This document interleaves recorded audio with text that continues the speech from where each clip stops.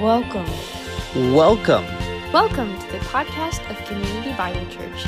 Serving the Rogue Valley from Central Point, Oregon. We are a multi-generational family. Equipping believers to be adopted in, growing up, and reaching out through the gospel. Jesus brings peace to the nations. Now, in fairness to you, if I did that, in today's world, in today's realities, that would have absolutely nothing beneficial to our lives. We'll look at that as part of this. But you and I have to understand that real hope, real peace, is come from something far richer than just waiting for the day that Jesus Christ is going to come and give us world peace. All right? Besides that, you know, every year Miss Universe says that she's going to give it to us anyway. So we want something a little bit more significant. We want to go home and go, wow, I serve a Savior who can give me peace right now. And family, I want you to understand that's true with a young lady, 19 years old, Shelby Houston. Shelby Houston was responsible this week to eulogize her dad, who was a police officer in Mesquite, Texas, shot and killed on the line of duty. Can you imagine, if you will, your dad got murdered. The whole world knows, the whole community is aware, and they come in the funeral to celebrate his life, and up walks 19-year-old Shelby.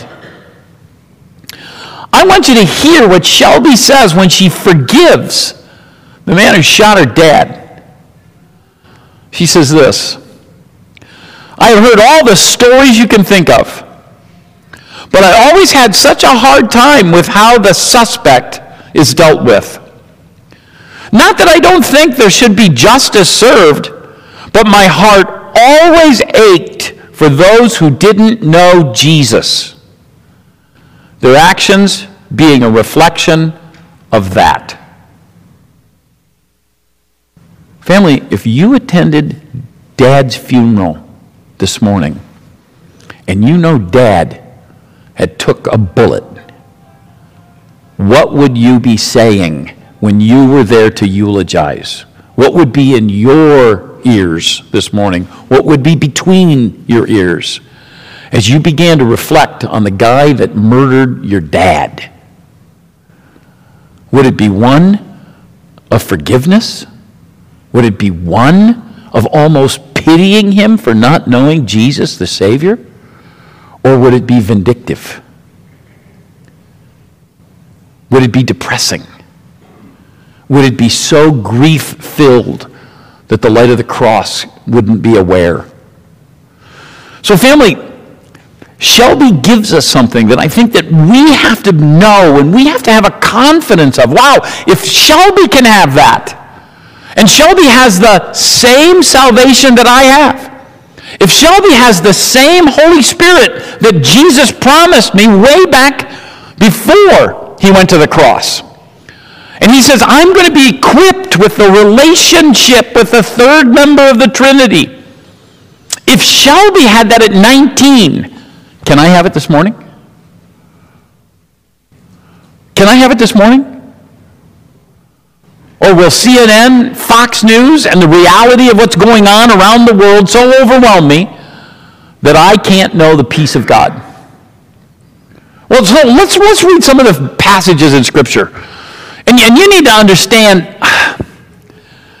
trying to understand the peace from Scripture's point of view is trying to have 4 ounces of water out of a fire hose. It's full. So let's look this morning at just some of the ways in which God says, I'm going to give you peace. And you can have it now, and more of it's going to come into the future. Let's read. First off, the one that you know very familiar to you. We can't celebrate Christmas without hearing it. Charlie Brown tells us anytime we watch. Luke 2:15. Glory to God in the highest, and on earth peace among those with whom he is pleased. Family, peace is here is obtained only by a believer in the one who arrived in Bethlehem and was instilled in a manger. Only those. And the angel seems to proclaim it. Zechariah chapter 9, verse 10, gives us another piece. It says this, I will cut off the chariot from Ephraim and the war horse from Jerusalem, and the battle bow shall be cut off, and he shall speak peace to the nations. His rule shall be from sea to sea, and from the river to the ends of the earth. Family, peace here is the absence of war. And you and I haven't heard it in our lifetime, and we've lived under what is referred to as the greatest era of peace in world history. And you and I certainly haven't heard that. And yet, it's contrasted against what's true. But there will be a day that Jesus says, enough. And we will have world peace. We'll speak to that in just a minute. The biggest one that I'm going to read to you this morning is in Ephesians chapter 2. I'm going to start in verses 14. I'll stop in verse 18. And in fairness, I'm going to pick and choose, and you can follow here on the screen. He says this, for he himself is our peace. Jesus is our peace. Verse 15 says that he might create in himself one new man in place of the two, so making peace, and might reconcile us to both to God in one body through the cross, thereby killing the hostility. And he came and preached peace to you who were far off, and peace to those who were near. For through him we both have access to one Father, or to one Spirit, to the Father. Family, this is a long passage, and in fairness, it almost deals or demands that we would spend the whole morning on it, and we can't. But here, it's simply put as this. The world really has two groups of people as God created the Jewish nation. There is the Jews and everybody else. And there was a conflict between the Jews and everybody else. The Jews did not care about color, the color of your skin. They didn't care about your socioeconomics. They didn't care about anything except one thing. Are you a Jew or not a Jew? And if you were not a Jew, in fairness, you were known as a Gentile dog. All right? Consequently, being known as a Gentile dog, you really didn't take that too well. And so you turned it on it, and you became prejudicial against the Jewish nation. And you know the history that we see when we see how the Jewish nation's been treated by the world, and there have been times when we have heard of a restoration of that same prejudice. But in Jesus Christ, he says, wait a second, I killed the prejudice. When you accept me as Savior, there's no more such thing as a dividing line. People who were near were the Jews. People who were far away were the Gentiles. He says, I destroyed it. And family, what an encouragement it is. For you and I, we divide the prejudicial lines along other things, don't we? We don't look necessarily at just those two. We can be prejudicial on a whole other long list. But listen to what God said about that long list. I think it's pretty amazing. He said simply that we have something far greater. He says, no longer is there Jew and Gentile. No longer is there circumcised and uncircumcised. In other words, there's no spiritual superiority. No longer is there barbarian or Scythian or free or slave. In other words, socioeconomically, educationally, there's no such thing as prejudice when you know Jesus Christ, because we're stuck with one another. And in Christ, we have a unifier that looks down and says, wow, I've got to overlook that. They're my sister. I've got to overlook that. They're my brother. And we've been united into a family through the blood of Jesus Christ. That's pretty remarkable. And one of the greatest things that gives us the privilege of knowing the work of Jesus Christ is when people watch our holiness. And in light of the hurts that we've received, in light of the pain that we've experienced, we look down and say, wow, in unity, I forgive. And so we have these ideas of peace. So let's dig a little deeper and kind of walk through them. And I want you to see, we have a number of ways, and I want you to see how God's Word presents peace. And the first one is, God brings peace through Christ. Now, never forget, against the backdrop of everything that we're going to do today, Christ is the final answer. All right? Christ is the final answer. Never question, never worry. If you get lost this morning on everything I'm saying, just come back to that idea. Christ is the final answer. Jesus Christ, born of a virgin, God-man, died on the cross for our sins. When he died on the cross for our sins, he changed the paradigm and offers us a salvation. So I want you to see how that changes you and gives you a chance to have peace. First off, with God the Father. So with the Father. Last week, if you were here, we addressed 4 incredible promises that the Bible has, and really they shape everything about the Bible. The first promise we know as the Abrahamic covenant. Jesus Christ fulfills the phrase in that covenant when he says this, in you, in Abraham, all the families of the earth shall be blessed. Jesus Christ is the real deal. Going beyond the prejudice, going beyond the offer, Jesus Christ comes into your life and simply says, I'll transform you. I'll make you different. You don't have to rely on your ability to impress God the Father. You'll be able to face him, not on your actions, but on mine. And everything in life is offered anew. So he is the fulfillment of the Abrahamic covenant. He is the fulfillment of another covenant that's known as the Mosaic covenant. You know it better by the 10 Commandments. So let me remind you this morning, let's have a quiz. How well have you done so far on those 10 Commandments? All right? Let's start. Before you ever knew the 10 Commandments, you were responsible for obeying your parents. How'd that go? All right? You know your kids aren't fulfilling it. And if you're smart at all, you know whether you're a parent or a grandparent in here today, you didn't do all that good either. How'd you do on that thou shalt not lie thing? How'd you do on you won't desire the material possessions of someone else?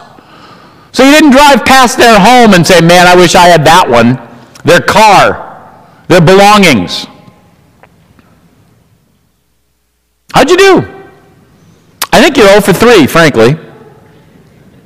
So we couldn't do we couldn't do the Mosaic covenant.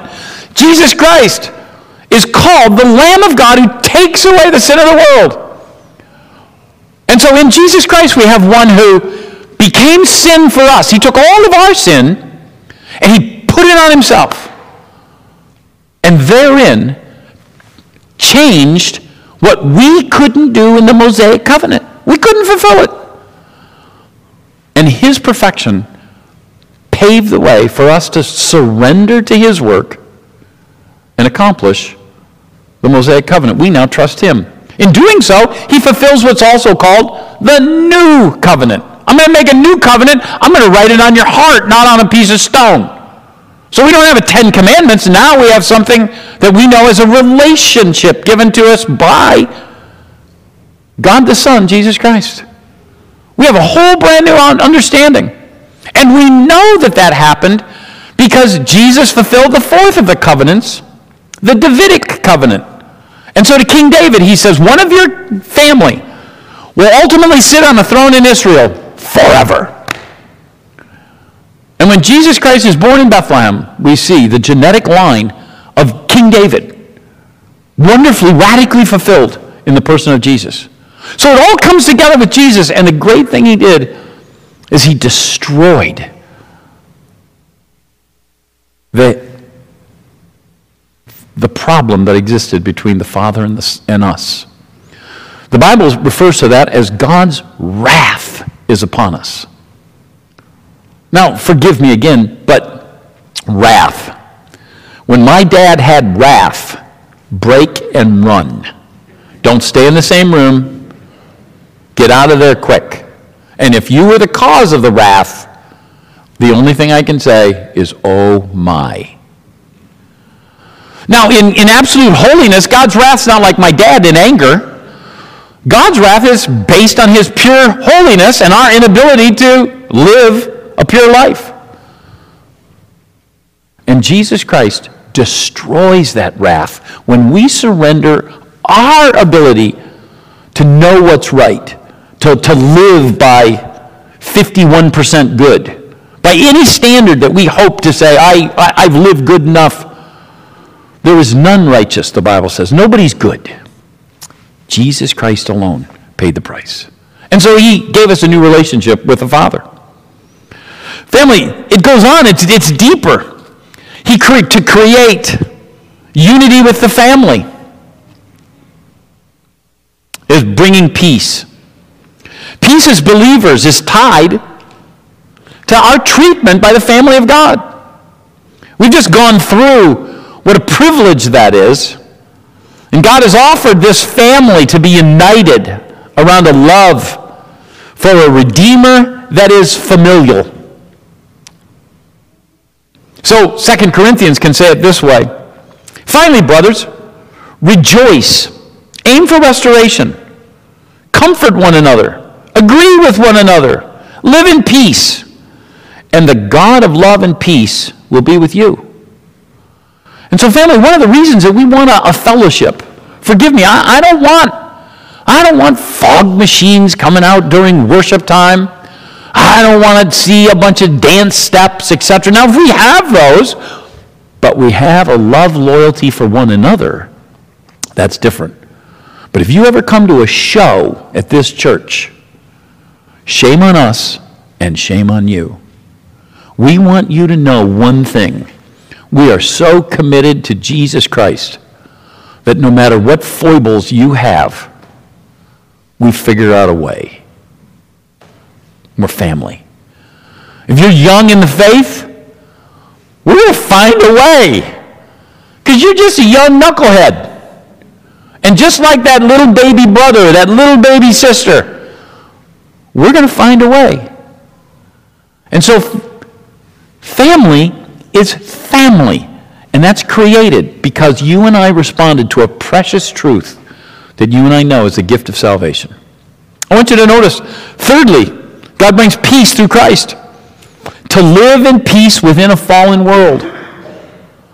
If I'd ask you today to turn your bulletin around and start listing all of the miserable things that either you're experiencing or the world is bringing fear into your life, it could be a long list, couldn't it? God's got a different story. So listen to what he says in Hebrews.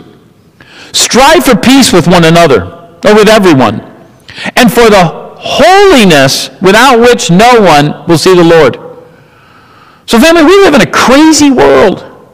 And whether that's that neighbor who's a problem, or whether that's our hatred of masks, or our hatred of those who don't wear masks, we have an incredible responsibility. If people don't see our holiness in light of the incredible change and the offer of salvation, then people don't see peace within us.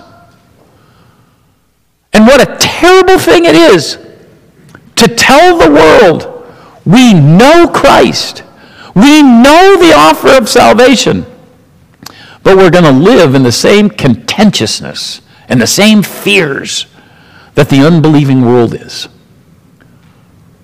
So God tells us in Hebrews, strive for peace with everyone so that they may see the gospel through our holy lives. Fourthly, to complete the story, God brings peace through Christ to complete the story. Family, Genesis started with God walking with man in the cool of the day. Revelation ends with Jesus Christ on the throne. In other words, with mankind in a one-to-one relationship. He finishes the story. God always works dramatically, at least I believe. Walk through your Bible for a moment. We don't have the fact that he was disappointed with mankind. We have a flood that changed the scope of the world. We don't have Jesus Christ arriving at a backlot in Bethlehem alone. We have a miraculous star. We have more than 300 prophecies that says, here he comes, here he comes, here he comes. 300 times. Whether who was going to birth him, where he was going to be born, what his name was going to be called, the fact that he would be Emmanuel. And he always did it for one reason. He left us with the awareness that this isn't a vacuum. And so God's going to complete the story, and just like our card says this morning, he'll bring peace to the nations. And he'll do so after a dramatic war, a war that will decimate the earth, because the world doesn't want Jesus. But he will bring peace. So why does he come? God comes so that we'll have peace. And we've laid out the reasons why. I want you to notice there's a second idea that I want you to take home this morning. God instills peace within us through the Holy Spirit. Now remember, the answer is always what? Jesus Christ, right? So no matter where we go today, Jesus Christ is our answer. God instills peace within us through the Holy Spirit, but we can only have the Holy Spirit because we've accepted the work of Jesus Christ and his work on the cross. So I want you to notice, he's the source of our peace. Romans 14:17 says it this way, for the kingdom of God is not a matter of eating and drinking, but of righteousness and peace and joy in the Holy Spirit. You see, the peace that the Holy Spirit gives, we know it as the fruit of the Holy Spirit. So when we accept Christ as our Savior and we receive the abiding presence of the Holy Spirit, one of the realities is he gives us things that mark us off as believers: love, joy, peace. You ready? Patience, goodness, meekness, kindness. All right? How you doing on those fruits? See, he gives it to us. And the first grasp of peace that we should have is that we understand that we're now in a new and right relationship with God the Father. He's not mad at us anymore. And to that degree, we're not afraid of him anymore in the way in which we should be without a salvation. But I also want you to understand, to sense real peace is an inner well-being, not only between you and the Lord, but the Holy Spirit engraves on our hearts a desire to live for him and a desire to know that he's in control even when we don't see that control. We have a recognition that we're at peace with whatever God's taking us through. I want you to notice that, secondly, it's passed on to us as we live out our faith. So Romans encourages it this way. So set the mind on for to set the mind on the flesh is death, but to set the mind on the Spirit is life and peace. Family, when a believer acts like an unbeliever, the action is in direct conflict with the indwelling Spirit. In other words, you can't say, I trust God, but I act like I don't. It doesn't work that way. You're going to be in absolute tension with one another. You're going to be absolutely in tension with what's going on between your ears. To sense joy is to recognize that we have a heart that desires to be consistent with Him. And as we grow in that awareness that the Spirit has planted peace in us, and we live in maturity and desire to continue to grow in that, we grow with a greater understanding of the work of God in the world and the work of God in our own lives. We have peace. So again, let's look at one last thing. What can I do to promote peace in my life? What can I do to... Man, I live in fear, Pete. I live in anxiety, Pete. This is tough. So let me give you, from my perspective. Number one, be a believer. Be a believer. You need to ask yourself that incredible, tough question. Do I really know Christ as my Savior? See, it's really as simple as the ABCs. In A, you admit you can't fix yourself. You live in fear. You recognize whether it's fear of what God will do when you die, or just the reality of living in constant fear of no control, no purpose. You and I have to admit that we're sinners and we need the work that Jesus Christ promised to deliver when He died on the cross. So we admit that. Secondly, we believe. We believe in everything that Jesus did. We believe that He arrived by a virgin in Bethlehem. We believe that He lived a sinless life. We believe in all the miracles that showed Him to be the God-man that He said He was. We believe that He was nailed to the cross. We believe that in being nailed to the cross, He paid the price for our sins. And we believe that 3 days later, because He was God, He walked out of that grave. We believe that He's there in heaven, encouraging us to respond. And so we confess that truth. We admit it, we believe it, and we confess to that truth, and we live by it. We commit our lives to it. And I'd encourage you, you want to know peace? Know salvation. Family, I want you to notice also, be submissive to God's word. You can't say, I'm at peace, and then deny God's word. My action should be consistent to the Bible. Your internal peace cannot be guaranteed in disobedience. A lie to get a better job won't provide the peace the financial success the job gives will provide. And you will always live in guilt and a lack of confidence because you were not truthful to the process.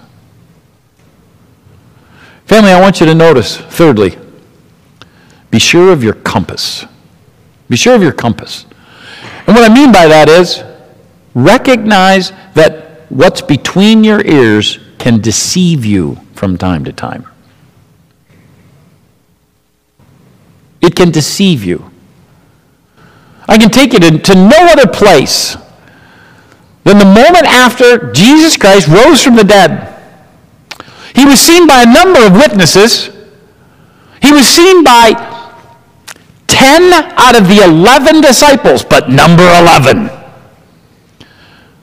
Trying to guard his heart, trying to protect the grief that was inside, told all the other 10, I'm not going to believe that.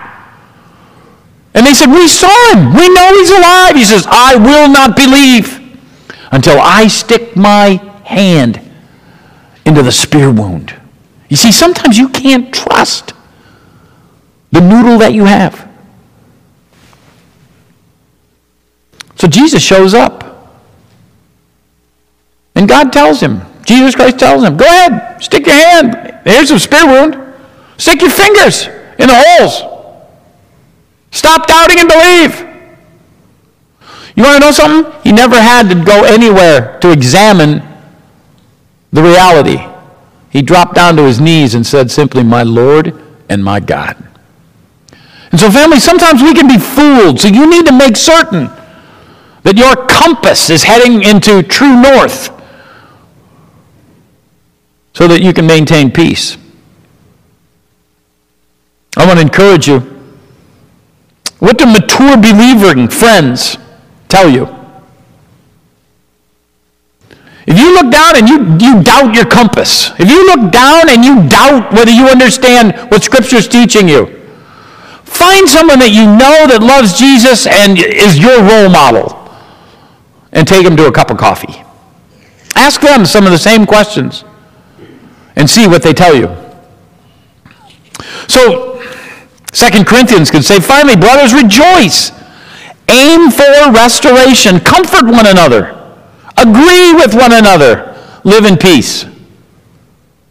And as you have that cup of coffee and that friend unravels your problems and helps you see with clarity, you'll gain a perspective and a peace that the truth of Scripture begins to unfold in you.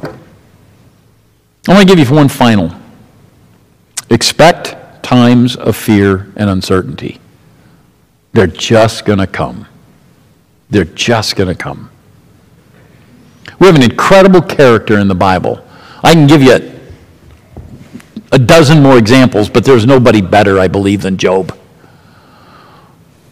Job was living such a good life that Satan told God, hey, take everything away from him, he'll curse you. And God allowed the devil to do exactly that. First, to take all his wealth away. Second, to take all his children away. Third, to take his health away. And in frustration, Job challenged God. But when God showed up in his life, I want you to hear what he said. In the very end of the whole story, Job 42, he says, therefore I've uttered what I did not understand, things too wonderful for me, which I did not know. Now I want you to understand, all God did was show up. All God did was show up. He never explained to Job why this happened. He never told Job, hey, let me enlighten you. And there are times when you're going to have fear, and you simply have to tell yourself, this is a temporary experience. My God's in control. I trust him, and I'm moving forward. Family, I want you to have peace this season. Your story right now isn't written. It isn't complete. But I want you to understand, you don't know the finish, but your story can be peaceful when you trust the author of your story. So I want to encourage you today, just like the bumper sticker tells us, no Jesus, no peace. No Jesus, no peace. Father in heaven, be with us. Dear God, allow us to find comfort in salvation and relationship with Jesus Christ. Father, it's the only truth that ultimately and completely gives us purpose, allows us to see the control of God in an uncontrollable world. And Father, allows us a confidence that death does not have victory when we end. So we'd ask that you'd watch over. And dear God, as we enjoy the story of Bethlehem, through the minds, the hearts, and the mouths of our kids, that, dear God, we're reminded afresh that even from the youngest of minds, we can already have a peace that transcends. In Jesus' name we pray. Amen. Thank you for listening to the podcast of Community Bible Church. Follow us on Facebook to keep up to date with all our latest content. Thank you.